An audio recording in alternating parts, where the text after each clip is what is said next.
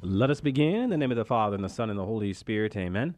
Our Father, who art in heaven, hallowed be thy name. Thy kingdom come, thy will be done on earth as it is in heaven. Give us this day our daily bread, and forgive us our trespasses, as we forgive those who trespass against us. And lead us not into temptation, but deliver us from evil. Amen. In the name of the Father, and the Son, and the Holy Spirit. Amen. Well, welcome to another edition of Seeds of Truth. This is your host, Joe Holcraft, coming to you from KKXX Studios, Chico Life Radio, 104.5 FM and AM 930. It is great to be with you another Wednesday evening where we continue our reflections into the first letter of St. Paul to the Corinthians. We are in chapter 12, and we are in the heart of chapter 12. We are going to be reading verses 12 to 26. But before we get into verses 12 to 26, I wanted to first highlight something that I have not talked about, and I was a bit remiss earlier that I didn't, and that is the word service. In these opening verses of chapter 12, we were talking about the spiritual gifts and the importance of seeing how these gifts should orient us towards other. Well, does not service draw that out? That any and every gift we receive from God is intended for what? But other. Why? Because God is love. And love, by definition, at least according to St. Thomas Aquinas, is to will the good of the other for the sake of other, right? Love in its lived form is never about self, but always about other. And we love other by entering into the service of how we are called to exercise the gift that God has given to us. So within the context of the spiritual, the charismatic gifts of God, yes, we are to see these gifts as a service, building up the church of God. What do we read in 1 Corinthians chapter 3, verses 5, 6, and following? That we are co-workers, building up the kingdom of God. And how do we do that? Yes, in the corporal and spiritual works of mercy, and within that, exercising our charismatic gifts, where we are called to encounter one another, mingle with one another about the stuff of God. All right, verses 12 to 26. For just as the body is one and has many members, and all the members of the body, though many, are one body, so it is with Christ. For by one Spirit we were all baptized into one body, Jews or Greeks, slaves or free, and all were made to drink of one Spirit. For the body does not consist of one member, but of many. If the foot should say, because I am not a hand, I do not belong to the body, that would not make it any less part of the body. And if the ear should say, because I am not an eye, I do not belong to the body, that would not make it any less a part of the body. If the whole body were an eye, where would be the hearing? If the whole body were an ear, where would be the sense of smell? But as it is, God arranged the organs in the body, each one of them as he chose. If all were a single organ, where would the body be? As it is, there are many parts, yet one body. The eye cannot say to the hand, I have no need of you, nor again the head to the feet, I have no need of you. On the contrary, the parts of the body which seem to be weaker are indispensable, and those parts of the body which we think less honorable we invest with the greater honor, and our unrepresentable parts are treated with greater modesty, which our more presentable parts do not require. But God has so composed the body, giving the greater honor to the inferior part, that there may be no discord in the body, but that the members may have the same care for one another. If one member suffers, all suffer together. If one member is honored, all rejoice together. Now, there's a point I want to address that is very applicable today, and that's this idea of how we think about unity. George Montague has a great line, and I just wanted to go ahead and read this, and just listen to these words. It is not a matter of some kind of metaphoric unity in diversity that could be applied to any group. It is a matter of the kind of unity and diversity that exists in the body of Christ. It is not a question of how the many can be one, but how the one, Christ, can be many. So why do I highlight these words by Montague? Because I really do think they cut to the heart of today's ideology of tolerance and coexistence. We want to take all of these different faiths, all of these different ideologies, and blend them in and harmonize them as if we can find peace within that. You might find a bumper sticker that says peace in all of these different religious signs and symbols. And that's all fine and well. We are called to engage one another in that deeper sense of reverence and generosity. But don't confuse the revelation of Jesus Christ. That's what's very important here. We want to be nice to one another. But Jesus Christ didn't come to just reveal what it means to be nice, okay? Jesus wasn't crucified because he was the nicest of all nicer guys. He was crucified because he proclaimed to be the Messiah. He proclaimed to be the fulfillment of the promise. He proclaimed to be the satisfaction of every ache, every desire, every longing. He proclaimed to be God, right? He proclaimed to be God. And so on that truth alone, we have to be mindful of what he revealed and what is recorded in the Gospels and what St. Paul speaks to, especially if it is not in harmony with the many ideologies today that wish to espouse towards Christianity, but really without any understanding of what Christianity is. Brothers and sisters, Jesus Christ came to reveal truth. And if that truth isn't studied, how can we possibly know that truth? Now, I'm not judging any one person. Certainly, Jesus Christ condemns that. He condemns judging what you don't see. I'm simply making an objective observation. I would never challenge anyone on the front of mathematics and science if I have not studied it, right? Because certainly mathematics and science has revealed truth, and you respect the person who has studied that. I think we need to transfer that to the spiritual conversation, the religious dialogue, because there's this tendency to not consider that Christ came to reveal objective truth. And it leaves us with these conversations that are nothing more than point counterpoint. We want to normalize culture. But even to say that, what does that really mean? We want a new normal. Well, a new normal still needs something objective. Don't we use the phrase an objective norm? We have to be moving towards an object. But if we don't believe that Christ has come to reveal definitive, absolute truth, then what are we moving towards other than what our own opinions drive us towards? Jesus says, I am the way, the truth, and the life. We can tolerate one another. We can coexist with one another. But if we're doing that minus the revelation of Jesus Christ, it won't end anywhere good. And so the point to be had here is let's put the revelation of Jesus Christ in the middle. And now let's have the dialogue. Let's have the conversation. And know that this isn't about judging any one person. It really isn't. Because I'm not about that, and certainly I wouldn't want anyone judging me. I wouldn't want anyone thinking they know things about me that they really don't know. I would want someone coming to me and saying, hey, Joe, I saw that you just ran a red light, and that's not the right thing to do. And I can tell you that that's not the right thing to do because, well, running a red light is, objectively speaking, not the right thing to do, okay? Right, so from the outset, certainly an important point to talk about. Now, as far as Paul's analogy goes, it first addresses those who think that because their gift is less sensational, they do not belong to the body. What do we read? If a foot should say, because I am not a hand, I do not belong to the body, it does not for this reason belong any less to the body. This certainly is an obvious encouragement to the weaker members of the community, right? Who clearly are needed just as much as the apparent stronger ones are.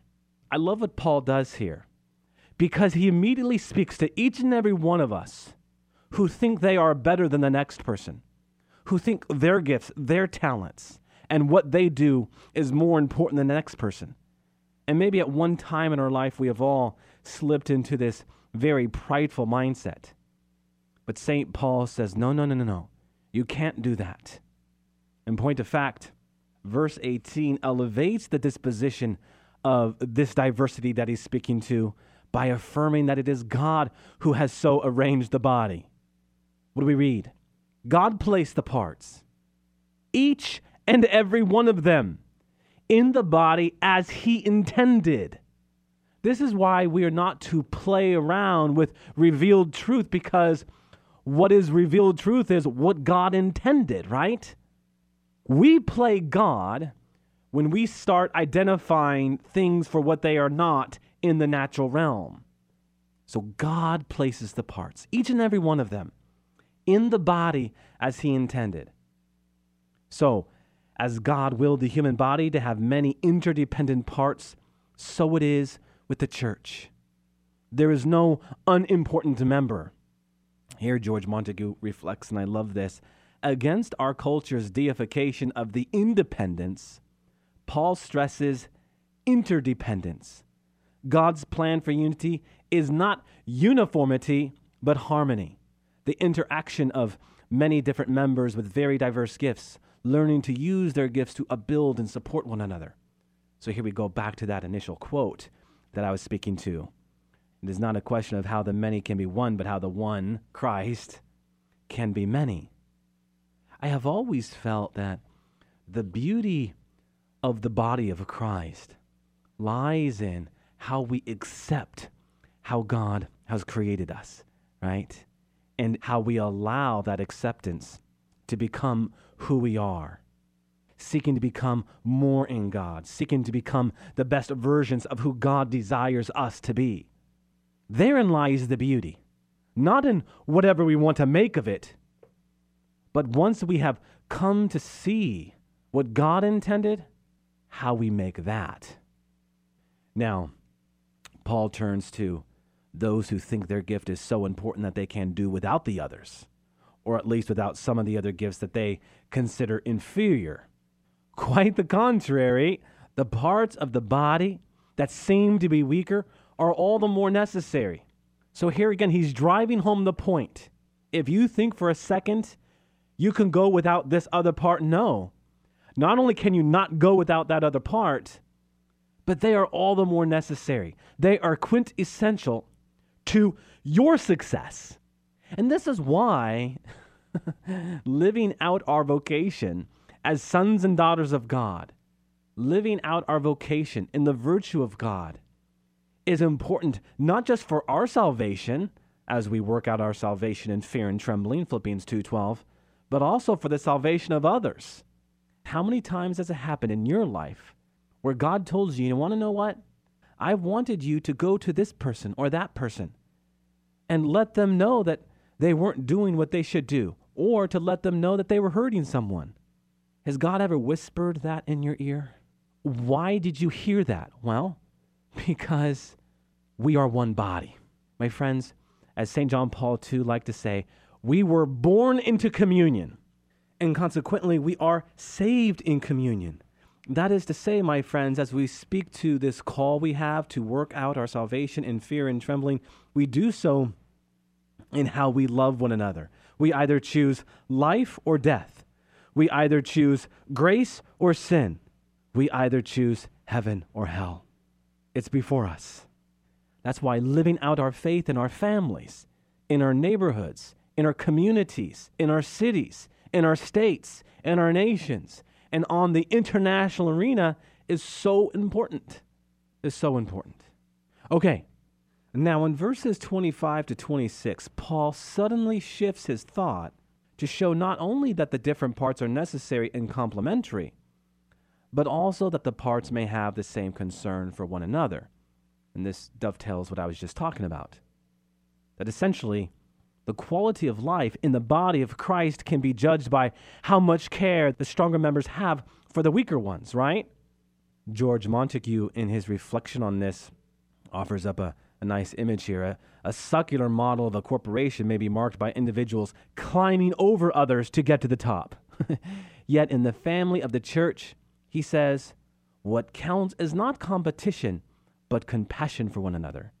In fact, the most important person is the most needy. And who is George Montague talking about there? Well, you know, the poor, the sick, the handicapped, the elderly, the lonely, the ones to whom Jesus was sent to bring the good news, right? Who are the poor in your community? Who are the sick in your community? Who are the handicapped? Who are the lonely ones in your community? Identify them and go to them. This is what this passage, this narrative is all about. Is it not? There's many applications of this narrative to our everyday life, for sure. But this is the lead point.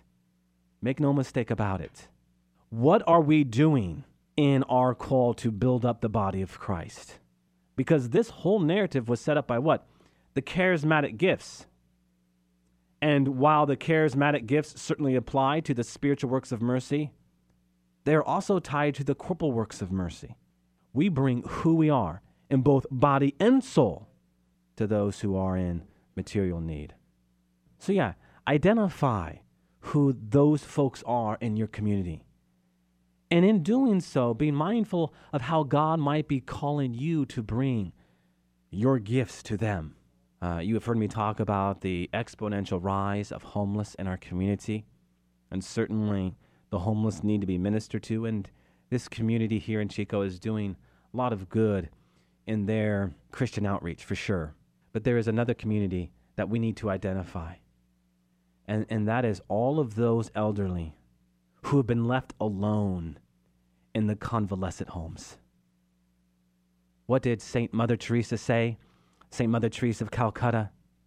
Yes, there are many who are suffering here in India, but you have a much greater cancer in the West, and that is the absence of love. The absence of love, where people die alone. And so let us identify within our own communities those convalescent homes and go to them. Remember that they might be a right leg or left leg, a right hand or left hand, or maybe an eye or an ear, whatever they might be. In the one body of Christ, know that God is calling you to go to them, to serve them. If you are to draw anything from what I do here on the radio, just not this evening, but every evening, hopefully it is this vocation that has been entrusted with us and to us to go forth and serve and minister to those who are alone, always remembering the words of our Lord. To the least of your brethren, you did it unto me. So let us go see Jesus in the convalescent home. And let's do it together as brothers and sisters in Christ.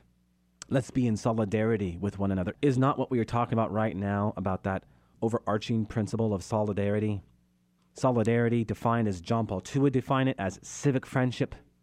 But we could even probe a little more. It's a civic friendship that is rooted in love. That aforementioned definition of willing the good of the other. Put yourself in the shoes of the elderly who have just been abandoned by someone, who are left alone. You know, I make these visits, and I am always astounded to hear that some of these folks, not all of them, I don't want to make that kind of judgment, but some of these folks have not been visited in months, in some cases years, by anyone.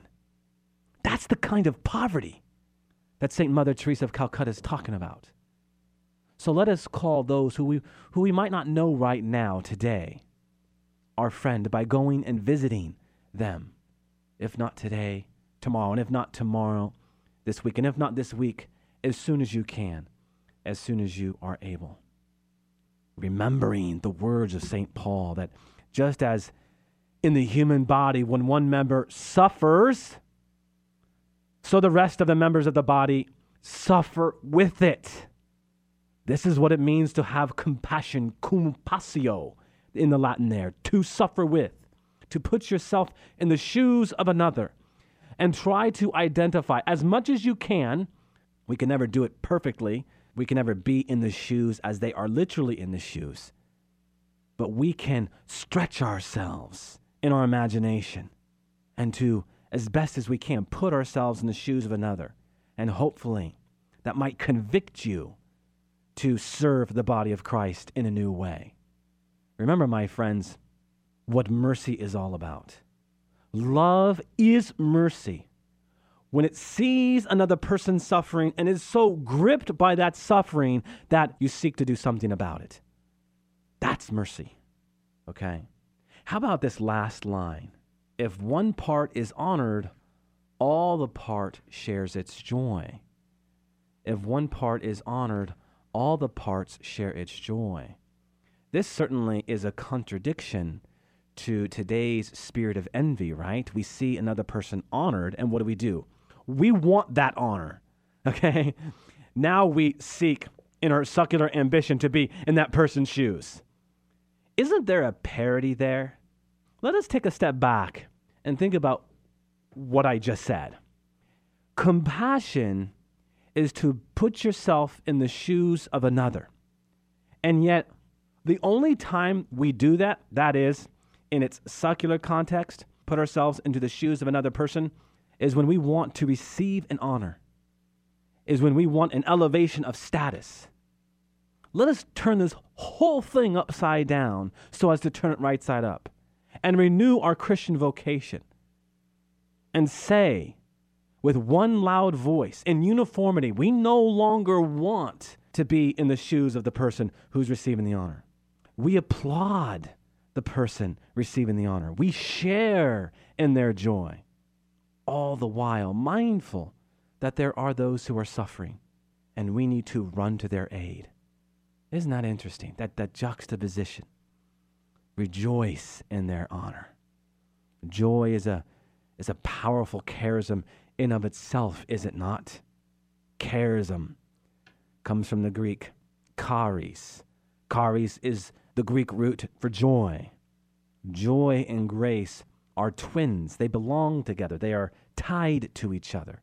So it is right that we would be joyful, that we would rejoice when we see someone receiving an honor.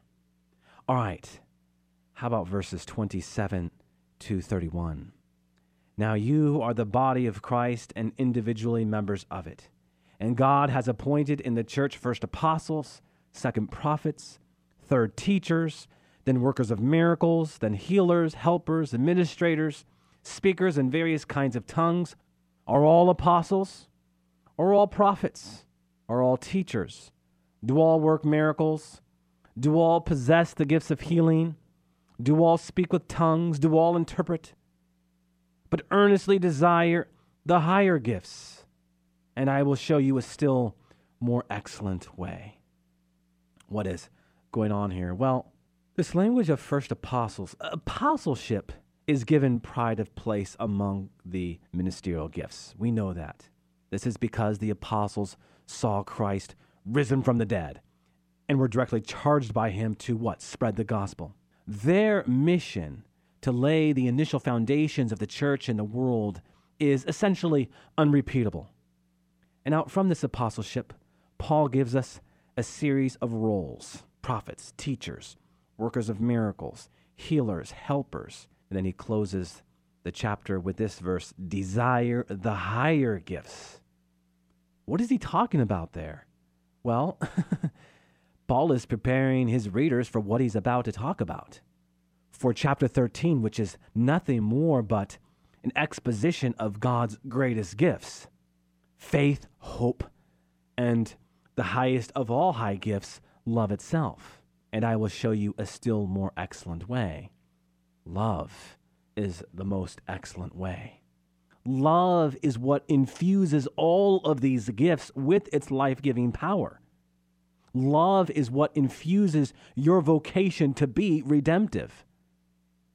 What did he just talk about there? Teachers, administrators, prophets, all of these gifts are only redemptive insofar as they are infused with love itself.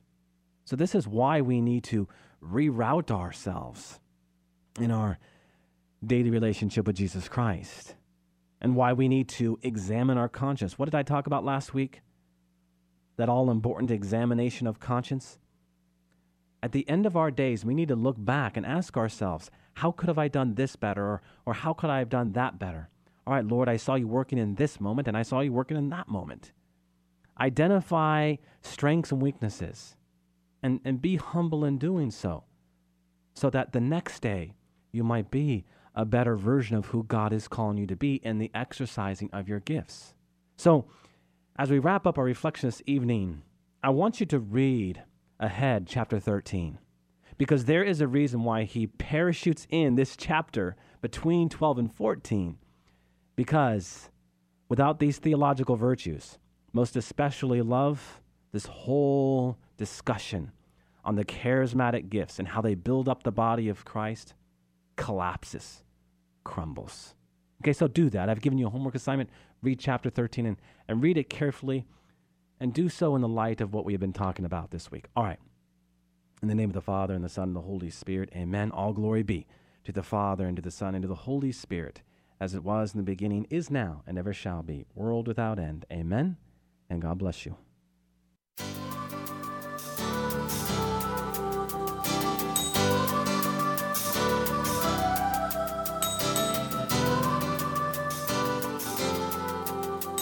Thanks for listening to Seeds of Truth, heard every evening, Monday through Friday at 5:30 here on KKXX. If you'd like to hear this program or find out how you can help support Seeds of Truth, the website is joeholcraft.org.